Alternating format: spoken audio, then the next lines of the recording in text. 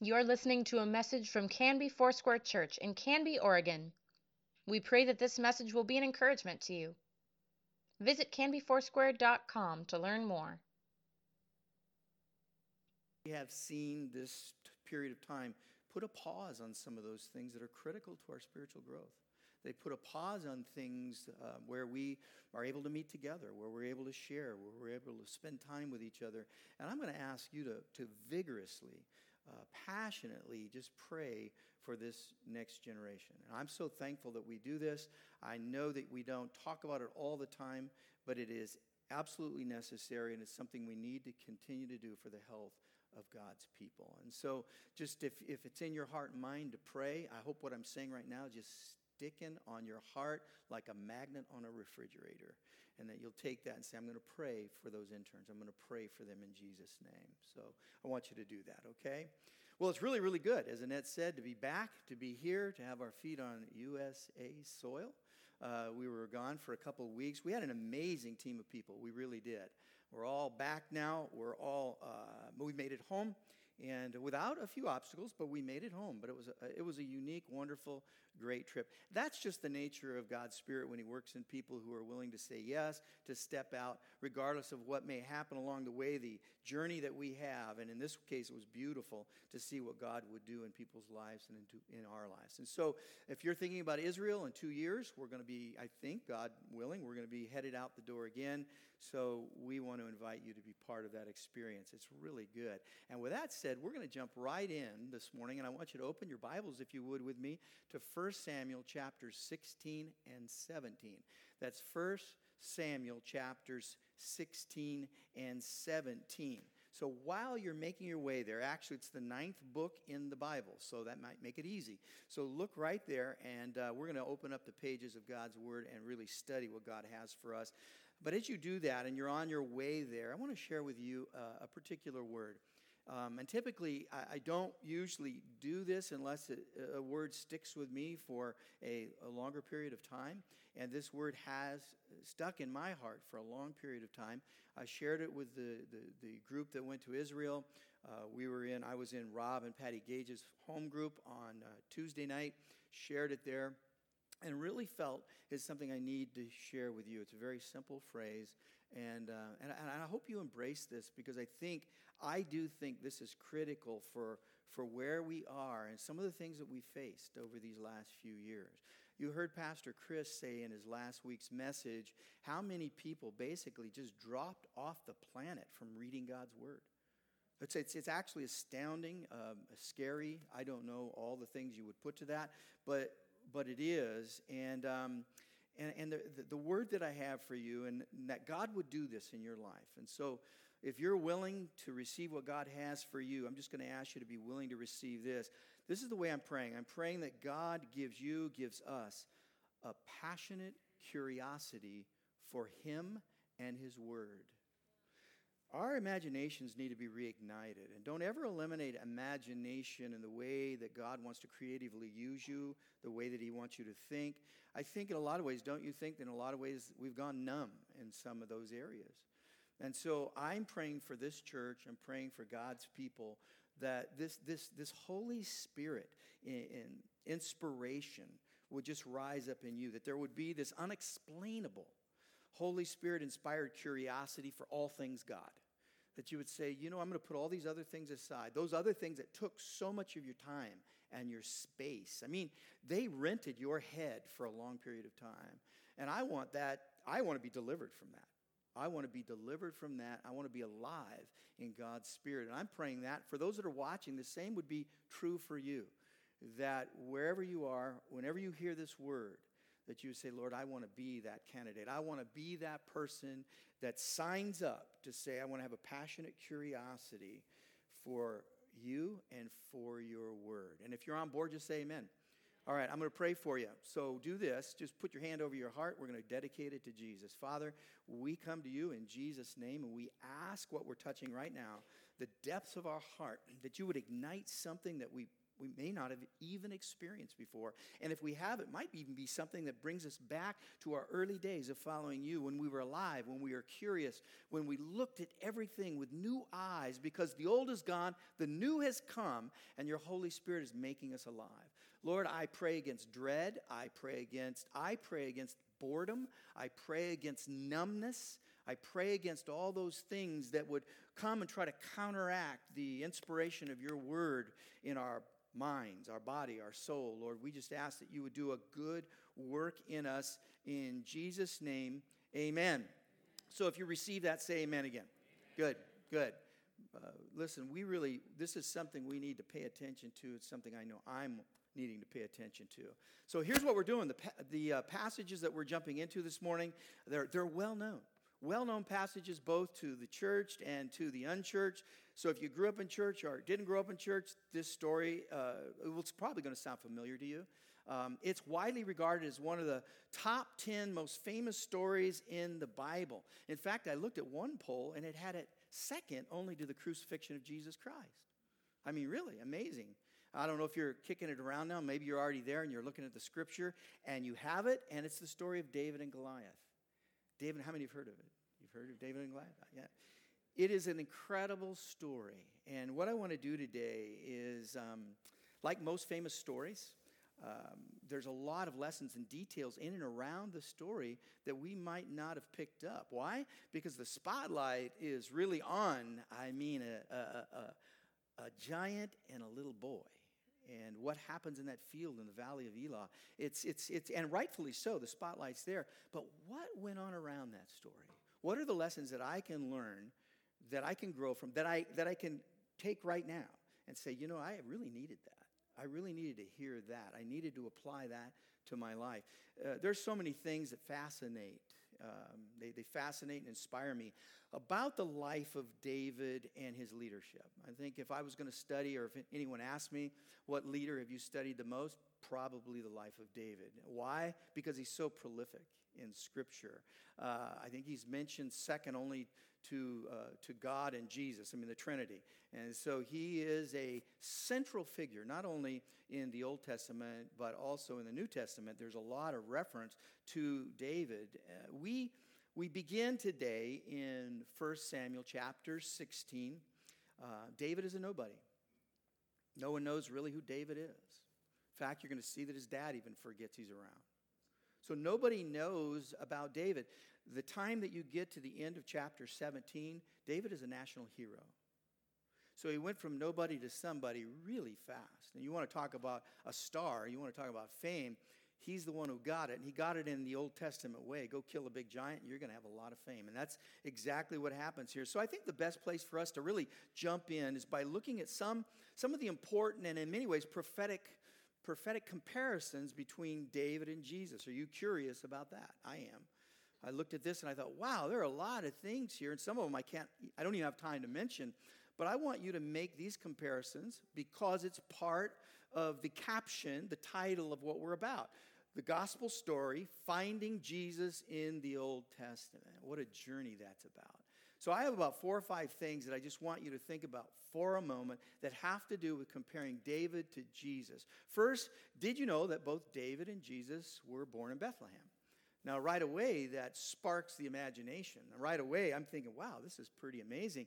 We happen to have the benefit of just being there not too long ago, and that's Lily right there, one of those that traveled with us, John and Monterey's granddaughter. And right there is what the early church and really the medieval church have said. That is the spot in the nave that Jesus was born. That's the very place. Now, what I'll say is this. I'm not sure about that. What I am sure about is you're probably within square feet of that spot. So it is the general location of where Jesus was born, which was amazing to actually be there and be part of that. For the trips that we've made now, that's the first time we'd actually gone into the Church of the Nativity and spent time there. And the next picture that I want to show you is what the fields of Bethlehem look like now. So there's still some farming, there's some industry, there's things that go on there. But the reason I'm wanting you to see this once again is so that you would look at something like this and say, yeah, now I can picture it.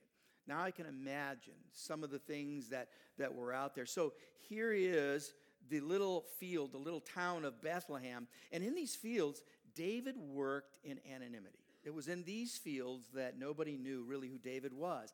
These are the fields that God did his best work in the heart of David. And yes, I'm going to repeat it again.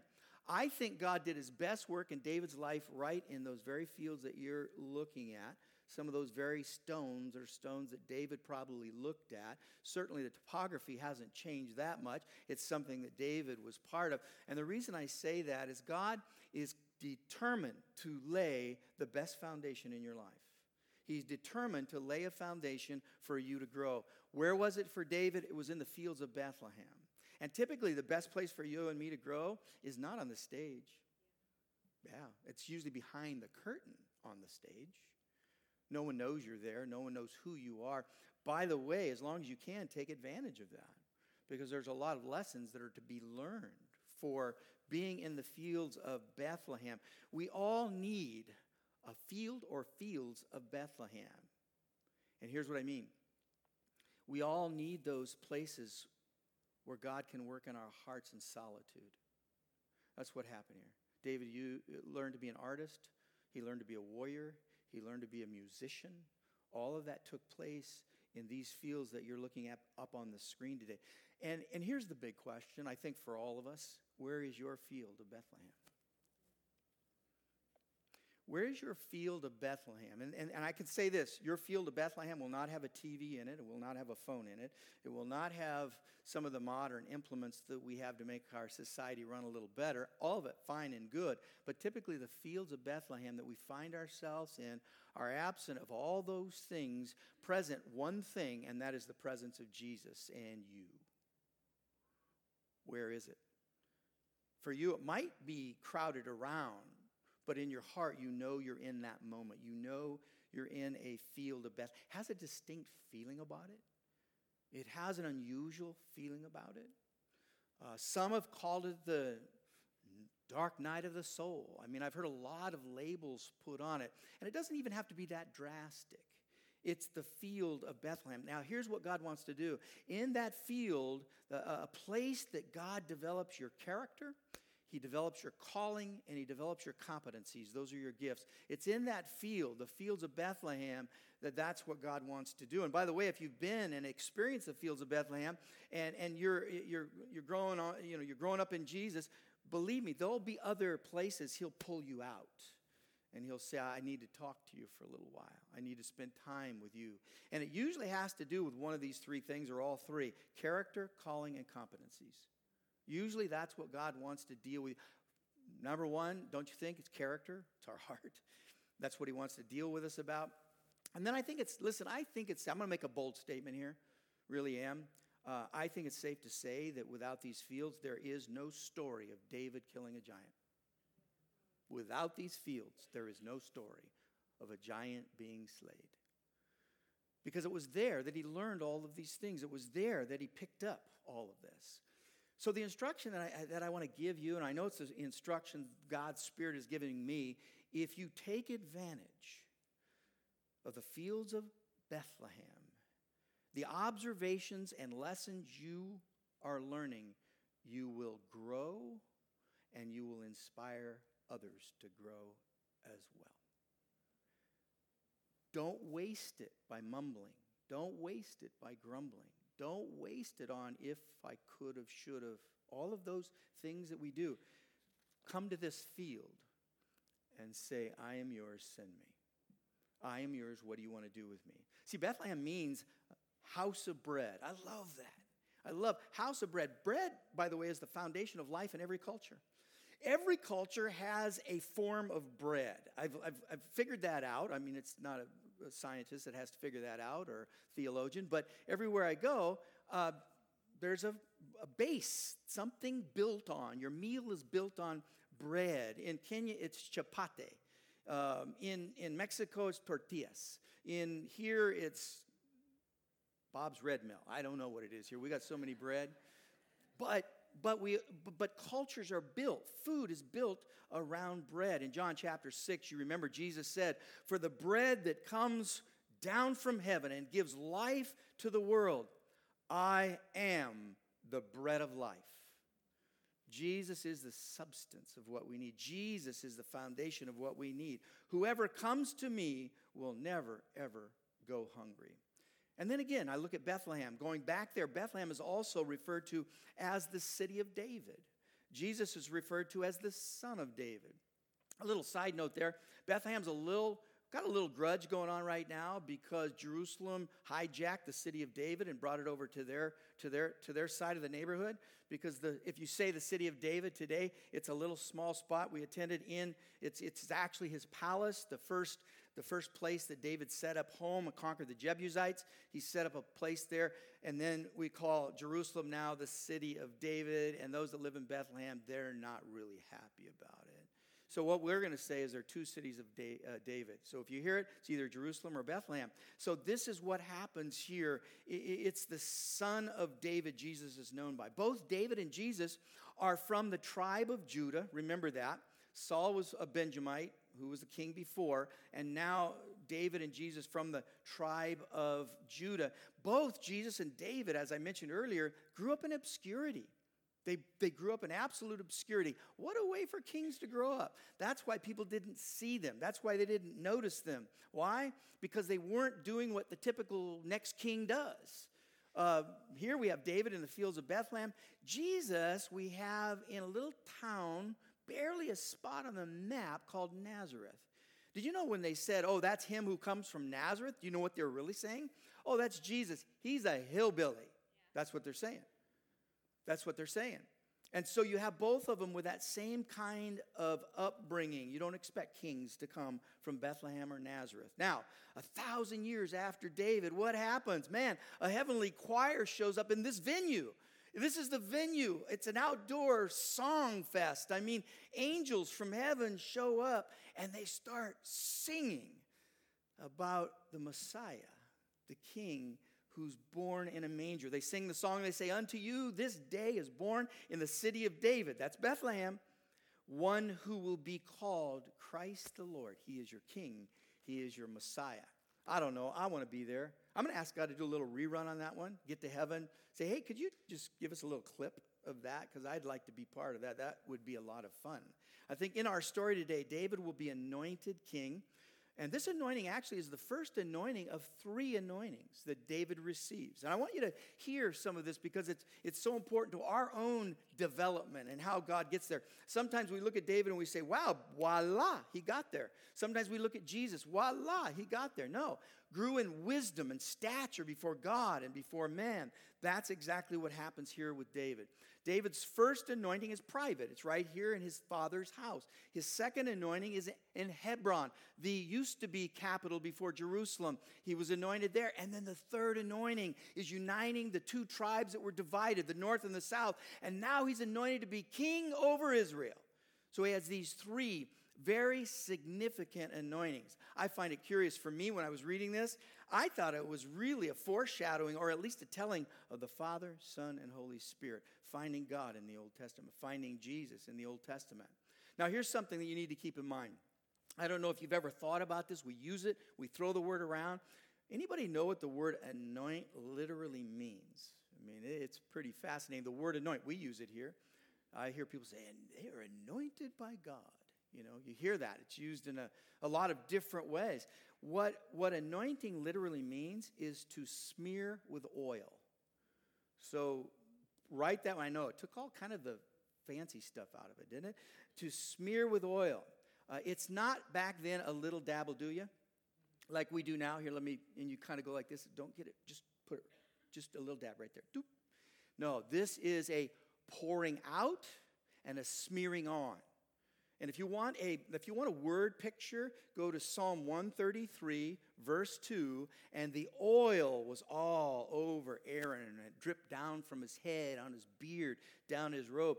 That's the literal meaning. That's the way anointings took place in the Old Testament. I mean, we're talking about vats. You know, we're talking about standing under, gushing like fire hose like. I mean, it's coming. The oil's coming. And you'll probably be getting it out of your ears 3 months later. I mean, it's just, that's what they did. It's beautiful. And for me, this is beautiful. When I picture this, and I want you to use your imagination with me, because the term Messiah or Mashiach or Mashiach is the Hebrew term, or Christ is the Greek term for the anointed one. Now catch this. It literally means to be the smeared one. There's the smeared one. It's a pouring out. It's a smearing of oil over the person to mark, to demark them, to set them aside for special service. That's really what this is all about. So when we're anointed today, how are we set aside spiritually? What is the New Testament anointing or smearing on you? It is the Holy Spirit. The Holy Spirit is called to set us aside, to set us apart, so that for special service. And that's what this anointing is all about. That typically those that were anointed in the Old Testament were your prophets, priests, and kings. They were the ones that were set aside. They were the ones that are called for special service. So how does that apply to you? What are you today? I mean, spiritually now, Jesus has come, his life, his death, his resurrection. You've been redeemed. You're a believer. You're walking in faith. And you're not just a nobody when Jesus comes. Because the Bible, the New Testament, refers to you as prophet, priests, and kings as well. I love the way this translates. That we are now marked to perform the services of God, that we're marked to do what God has called us to do. So that's what you see here in the anointing. But listen, the ultimate anointed one, that's what this is all about, pointing you toward Jesus, the ultimate smeared one, will be the Son of David, Jesus Christ the King. Everything's pointing right to Jesus. Now, I'm going to give you 3 things really quick here that will help you summarize what happens in chapters 16 and 17. Let me tell you what it is. I think this is pretty easy for us to get a hold of. This is pretty basic stuff, but here it is. Saul is rejected as a king. Samuel is dejected because Saul is rejected, and David is selected in Saul's place. You catch that? So here we go again. Saul is rejected, Samuel is dejected, David is selected. That happens in these 2 chapters. So if you want to write at the top of your Bible, you're taking notes, you put those 3 things down, you have conquered 16 and 17. I mean, anyone can talk, you'll know about 16 and 17. So when you look at this, starting in chapter 16, I want you to go over verse 1 through 5 with me. It says this. The Lord said to Samuel, that's the prophet, and the kind of the prototype of a judge that was going to come later. How long will you mourn for Saul, since I've rejected him as king over Israel? How long? Fill your horn with oil and be on your way. I'm sending you to Jesse of Bethlehem. I have chosen one of his sons to be king. But Samuel said, how can I go there? If Saul hears about it, he'll kill me. That's literally, his life would have been under threat by doing an undesignated sacrifice. Not a good thing. The kings need to know about this. You need to get their permission because this is a sacred kind of thing. So he says he's going to kill me if he hears about it, especially if I'm bringing in your successor. That's not a good thing. And then what happens here, I love this. The Lord said, take a heifer with you and say, I've come to sacrifice to the Lord. That's what he's saying. Now, what kind of sacrifice would this be? It would be known as a fellowship sacrifice or a Thanksgiving. You know what it is? It's a holy barbecue.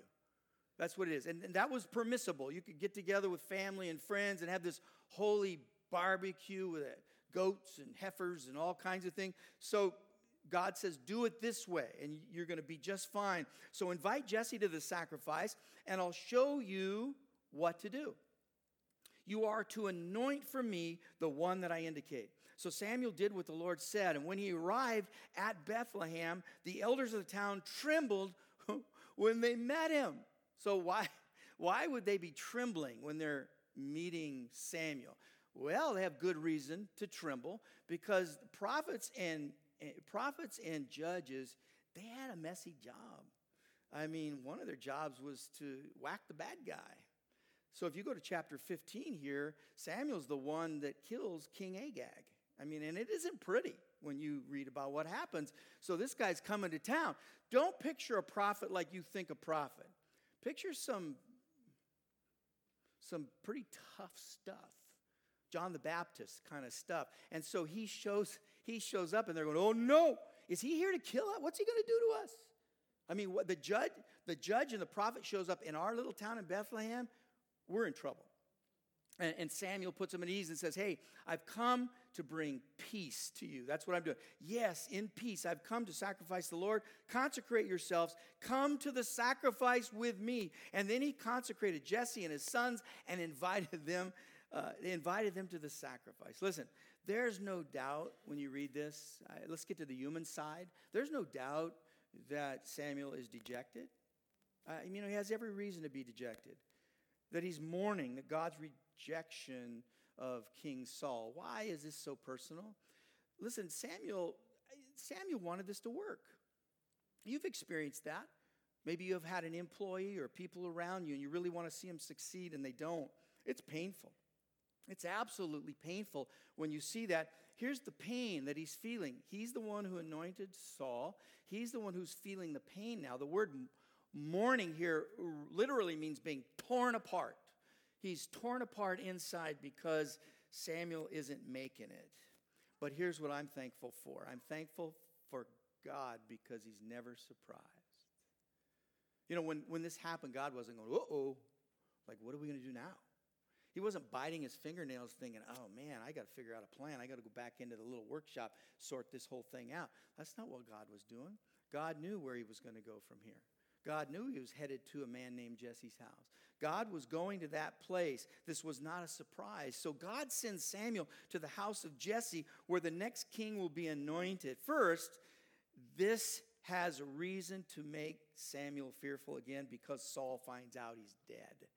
Samuel does what God said, and now the town of Bethlehem, again, like I said, is trembling, and so they see that happening. Listen, it's important to know the dynamics there because they're waiting. They want Samuel there, but wow, they don't know why he's there. They're all a hot mess right now. They're all running. Saul's upset, and the people of Bethlehem are upset. They're just until God tells Samuel to go and have a Thanksgiving offering, to go have a fellowship offering. Go do this, and things are going to work out. And that's exactly what he does. And then you go to verse 6. Read with me just for a moment. It says, when they arrived, Samuel saw Eli and thought, surely the Lord's anointed stands here before the Lord. But the Lord said to Samuel, do not consider his appearance or his height, for I've rejected him. And the Lord does not look at things people look at. People look at the outward appearance, but the Lord looks at the heart. And then Jesse called Abinadab and had him pass in front of Samuel. But Samuel said, the Lord has not chosen this one either. And Jesse then had Shammah pass by. But Samuel said, nor has the Lord chosen this one. Jesse had 7 of his sons pass before Samuel. But Samuel said to him, the Lord has not chosen these. And we just ran out of boys. What's happening here? The Lord hasn't, you could imagine Samuel was a little confused, like, wait a minute, have I missed that mark? Have you done that before? Man, did I miss God on this? Did I miss God? Samuel's probably going, man, I think I missed God on this. I think I do. And what happens? So he asked Jesse, are these all the sons that you have? No, there is still the youngest. In Hebrew, you know what that word means? The punk. It actually is not an endearing term, even from his father. His father's saying, no, I got a punk kid. Hadn't really amounted to much. Where is he? Consults a little bit. He's out tending sheep. That's where he's at. He's tending sheep, and Samuel sent for him, and we will not sit down. We are not going to do anything until he shows up. And so what happens here? Think about this. Samuel's standard for a king was appearance. Jesse's standard for a king was age. God's standard for a king is the heart. Whole different way of judging what's going on around you. Now listen, I want to say this, be clear, because some people have used that passage. You grew up in church, you've heard this. God judges the heart. Listen, this isn't a judgment or a critical statement. This is the truth. You all judge the appearance. Because we don't have God's ability to look into the heart. It takes time. So all God is saying is, you guys judge appearance, I judge the heart. I look into the heart. That's what I pay attention to. We all judge that appearance. I mean, when you think about it, let me ask you a question. What nation do you think looks into the mirror on average more than any other nation on the planet? Say Americans? Yeah. How many say Americans? Americans? Italians. Yeah. Americans look in the mirror about 4 to 5 hours a week. That's about how long they, on average, look in the mirror. Ron, where do you come up with this stuff? But I just needed to know, how vain are we? I just want to know how that plays out. So we're looking in the mirror. And we need God's word to be our mirror. And James says God's word is your mirror. Don't look in the mirror, look in the God's word mirror. And then what will happen is things will work out in your life. So here we have this. Jesse had 8 sons, but he only invited 7 to the party. Imagine how you feel. Now, as this story unfolds, this is going to be relevant. I want to bring the relevancy to this to you because it's important. It's something we all feel. Hey, wait, they got 10 guys out there. They're picking for teams, and guess what? I'm the 10th, and they didn't even see me. They want me to be the water boy. They want me to be the one that tends the sheep. That's what they want me to be. So you go now to 1 Samuel, go 16, and look at 12 through 18. So he sent for them, had him brought in, and he was glowing with health and had a fine appearance and handsome features. Then the Lord said, rise and anoint him. This is the one. Isn't it interesting? He was still good looking, so his good looks didn't disqualify him. Saul was the same way, but it was his heart that disqualified him. So you see this happening. So Samuel took the horn of oil and anointed him in the presence of his brother. And from that day on, the Spirit of the Lord came powerfully on David. Samuel then went to Ramah. Now the Spirit of the Lord had departed from Saul. Sad story here. And an evil spirit from the Lord tormented him. Saul's attendants said to him, see, an evil spirit from God is tormenting you. Let your Lord command his servants here to search for someone who can play the lyre, a little guitar. He will play when the evil spirit comes from God comes upon you. He will play when the evil spirit comes, and you will feel better. So Saul said to his attendants, find someone who plays well and bring him to me. And one of the servants answered, I've seen the son of Jesse of Bethlehem who knows how to play the lyre. He's a brave man, a warrior. He speaks well. He's fine looking, and the Lord is with him. And so there you go, a little resume there. Bring him in. I want this guy. Isn't it interesting? He's still really not recognized, or he's not really that known. So what do? They bring him in. David, the little brother, had, in other descriptions, red hair, beautiful eyes. He was good looking, but the Spirit comes on him. And the thing that I'm constantly praying for my own life, for you, Lord, let your Spirit come on us. Lord, let your Spirit fill us. Let your Spirit please make us alive.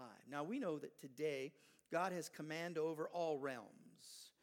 We know he has command over the demonic realm. We know he has command over the heavenly realms. He is in command. That we don't worry, that we don't fear because of what Jesus has done for us. It's what he's done for all of us. And what I appreciate about this, it says David loves Saul greatly. If you go down a little, David loves Saul. Hear this. Who is going to become his arch enemy, Saul, David says, I love the man.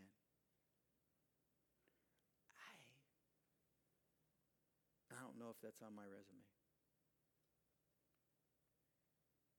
I don't know.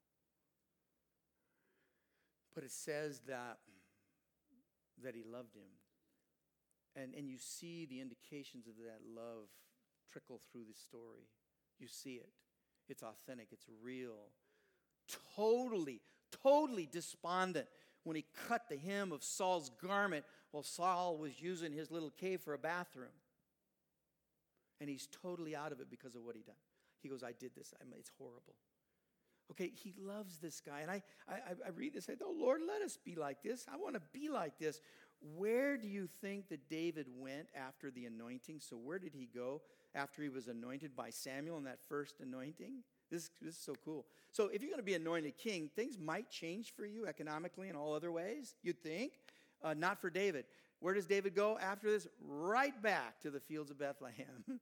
Oh, there it went. I had my anointing, and now I'm in the fields of Bethlehem. How many have done that before? Have you? You got this great thing that's happened, and then you turn around, and you're going, hello, hello. And, that's why we don't want to look for fame, because that's about as echoey and as hollowy as it gets. Just the last year, I just remember this church was being blessed by our community, and I thought, this is so cool, and it was exciting, and whoa, and there was a lot of fanfare, and in the middle, I'm down the road a little ways in the middle of this, and I'm not being a spoil sport or throwing a wet blanket on something, but in the middle of this, you know what I'm doing? I'm thinking to myself, I wonder when this is going to end. I mean, it ended Monday, by the way, so it lasted 36 hours. But if that's all you were living on, you're so in trouble. And so David goes back. What does he do? He keeps doing what he's supposed to do.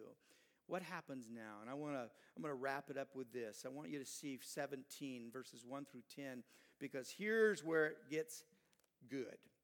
Now the Philistines gathered their forces for war. They assembled in Socoh in Judah. They pitched camp in where they were. Paphis Damim is the place they were, between Socoh and Azekah. Now what happens here is they're all lining up in the valley of Elah. And I want you to picture this with me. Picture this with me. The valley of Elah is a natural battlefield. I was close to it the other day. It's a natural battlefield. It's actually S-formed, and it runs from north to south or south to north, however you want to say it. Part of the Great Rift. That whole thing in there, it's a beautiful place for a country, but it's a beautiful place for a battle. And so you have, imagine, on the western slope, you have the Philistines. On the eastern slope, you have the Israelites, because that's where they've come from the east. The Philistines have come from the coast, and they're standing there. What happens is they have this giant. I mean, he's a ringer. The dude is a ringer. And they bring him out. Can you imagine this? Have you ever gone and played a game and then you looked across the other side, looked at the other bench and went, uh-oh. That's what they did. They looked and went, uh-oh. His armor weighed 126 pounds. His spearhead weighed 15 pounds. And he was yelling. He was taunting. He was asking, Philistine, he was saying, where are the servants of Saul? Choose a man and let him come down to me and we'll fight together. We'll fight together. If I win, you're our subjects. If you win, we'll be your subjects. So what happens here when you read this story? The battle is at a stall. 40 days. There was no battle. And then you read about them drawing lines. And David then, in verses 11 through 20, it says, Israel and the Philistines were drawing up their lines, facing each other. David left things with the keeper of supplies, and he ran to the battle lines.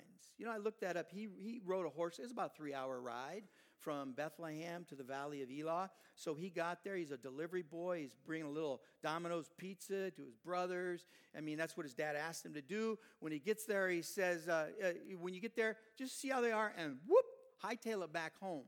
I love one little statement. It says, and when David left, he picked a shepherd to care for the sheep. Big deal. Big deal. When you think you might be getting promoted, what do you do with the job you already have? How important are those people? How important is that responsibility? Or are you just moving on to the next thing? Man, that one caught me. I thought, wow, David was a man of integrity. He gets up at 6 a.m., probably showed up about 10 in the morning, and they're seeing these things happen. And he's standing there listening. He shows up. And he was talking as he was talking with Goliath, the Philistine champion from Gath stepped out from his lines and he shouted his usual defiances. And David hears it. And when the Israelites saw the man, they all fled from him in great fear. Now the Israelites had been saying, do you see how this man is coming out? He comes out to defy Israel. And the king will give great wealth to the man who kills him. And David's sitting there. He's listening to all this. He's going, man, this sounds all right. Because, see, Goliath, when you're so confident in what God's doing in your life, Goliath was not a big enemy. He was just a big target. And he's looking at him and he's going, is anybody else listening to this? Is anyone else hear what this guy's doing? And his brother really gets ticked off at him because his brother calls him a pompous so-and-so. He does. And he's going, man, you guys got to be kidding me. And he goes, who is this uncircumcised Philistine that he should defy the armies of the living God? And they repeat to him, what they had been saying and told him, this is what will be done for the man who kills him, trying to entice David. Now, I said this was going to be so important for us. I'm going to tell you why. Goliath worked just like Satan. You need to know the strategies of the enemy in your life. He will come after you morning, noon, and night. That's exactly what Goliath did. 3 times he'd show up. He gets more and more aggressive. It says he actually starts leaning in and coming down toward the battle line between the Philistines and the Israelites. Listen, when Jesus was tempted by Satan, what did he do? Every temptation, he said, thy word has said this. The reason I'm saying that is because he was tempted when he was at his weakest. Now, I know there's temptations in other places in our life, but in these cases, I'm thinking they knew they were at their weakest, the Israelites. I think they understood that. Each time Jesus was tempted and prevailed, the devil kept on looking for opportunity. Would you know this? The devil is an opportunist. When's the next time the devil shows up in Jesus' life? It's in the Garden of Gethsemane. Know and understand the tactics of the enemy. Know what he's up to. And I want you to know that God is doing a good work in all of our lives. He's showing us what we need to see. And then you go to this place in chapter 17, verses 28 through 33, where you see about Eliab getting mad, his brother's getting mad, and he's saying, who is this? I know how conceited you are, he says, how wicked your heart is. He's talking to David. You came down only to watch the battle. You came down to watch people. You want to get in the gore. It's like a video game. You just want to come down and watch people get shot and killed and beat up. That's what he said. And then he turned away to someone else, and he brought up the same matter, and the men answered him as before. What David said was overheard and reported to Saul. What happens is Saul goes, man, I'm out of options, man. I don't know what to do. Bring the little boy in. So he comes and he stands before him. And he's looking at him going, are you kidding me? He's going, man, you better take some of my armor. And David has nothing to do with that. Nothing to do with it. He says, no, I'm going to fight. And the word goes on and it says this, that David said, I want you to know, Saul, that I've killed a lion, I've killed a bear, I've done all these things. I want you to know why that's important, because I think that's the first time he says it. Makes sense, because if you knew of someone who killed a lion and a bear, wouldn't you think they'd have a good resume to bring them out to fight the Philistines? No one does it. He did this in anonymity. He didn't want any. And I think God said when he was killing the lion, when he was killing the bear, going, shh, not a good time for your own press release. Listen, there are times in our life God's just going to do something wonderful, do something great, but God's going to go, shh. And you don't know if God's ever going to release that press release, or if he does or if he doesn't. But you're trusting in him. Listen, we need to trust in him with our press releases, because he has the right time. He knows. And I'm thinking right here at this moment, God says to David, now you can talk. Now you can tell him. And David tells him. Changes the whole thing. You know what's interesting? Because when David went to fight that giant, I'm going to finish with this. David's enemy that day was not just a giant. Please hear this, because it's the same enemies we have today. You think, well, how does this apply to me? There's no giant. I don't see any giants. They're not giants. But think about this. He has a father who disregarded him. Painful father wound. I can't imagine. His brother belittles him. His king has no confidence in him.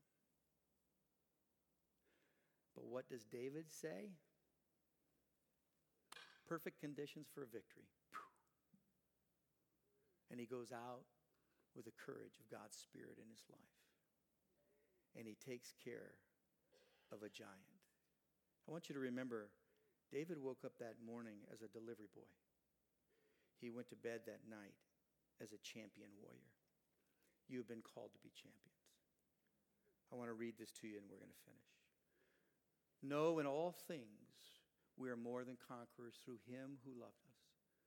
For I am convinced that neither death nor life, neither angels nor demons, neither the present nor the future, nor any powers, neither height nor depth, nor anything else in all creation will be able to separate you, us, from the love of God that is in Christ Jesus our Lord. And can you put an exclamation on that?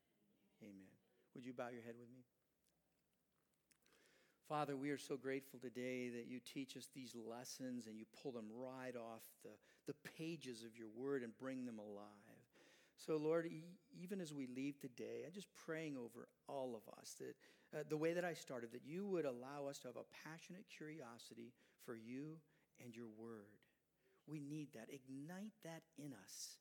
Keep blinders on us so that we see you, not turn to the right or to the left, but we see you and we see you clearly. We ask these things, all of these things. In Jesus' name we pray. Amen. Thank you for listening. Please let us know if you have questions or would like us to pray with you. You can contact the church office most weekdays at 503-266-4444 and anytime through canbyfoursquare.com.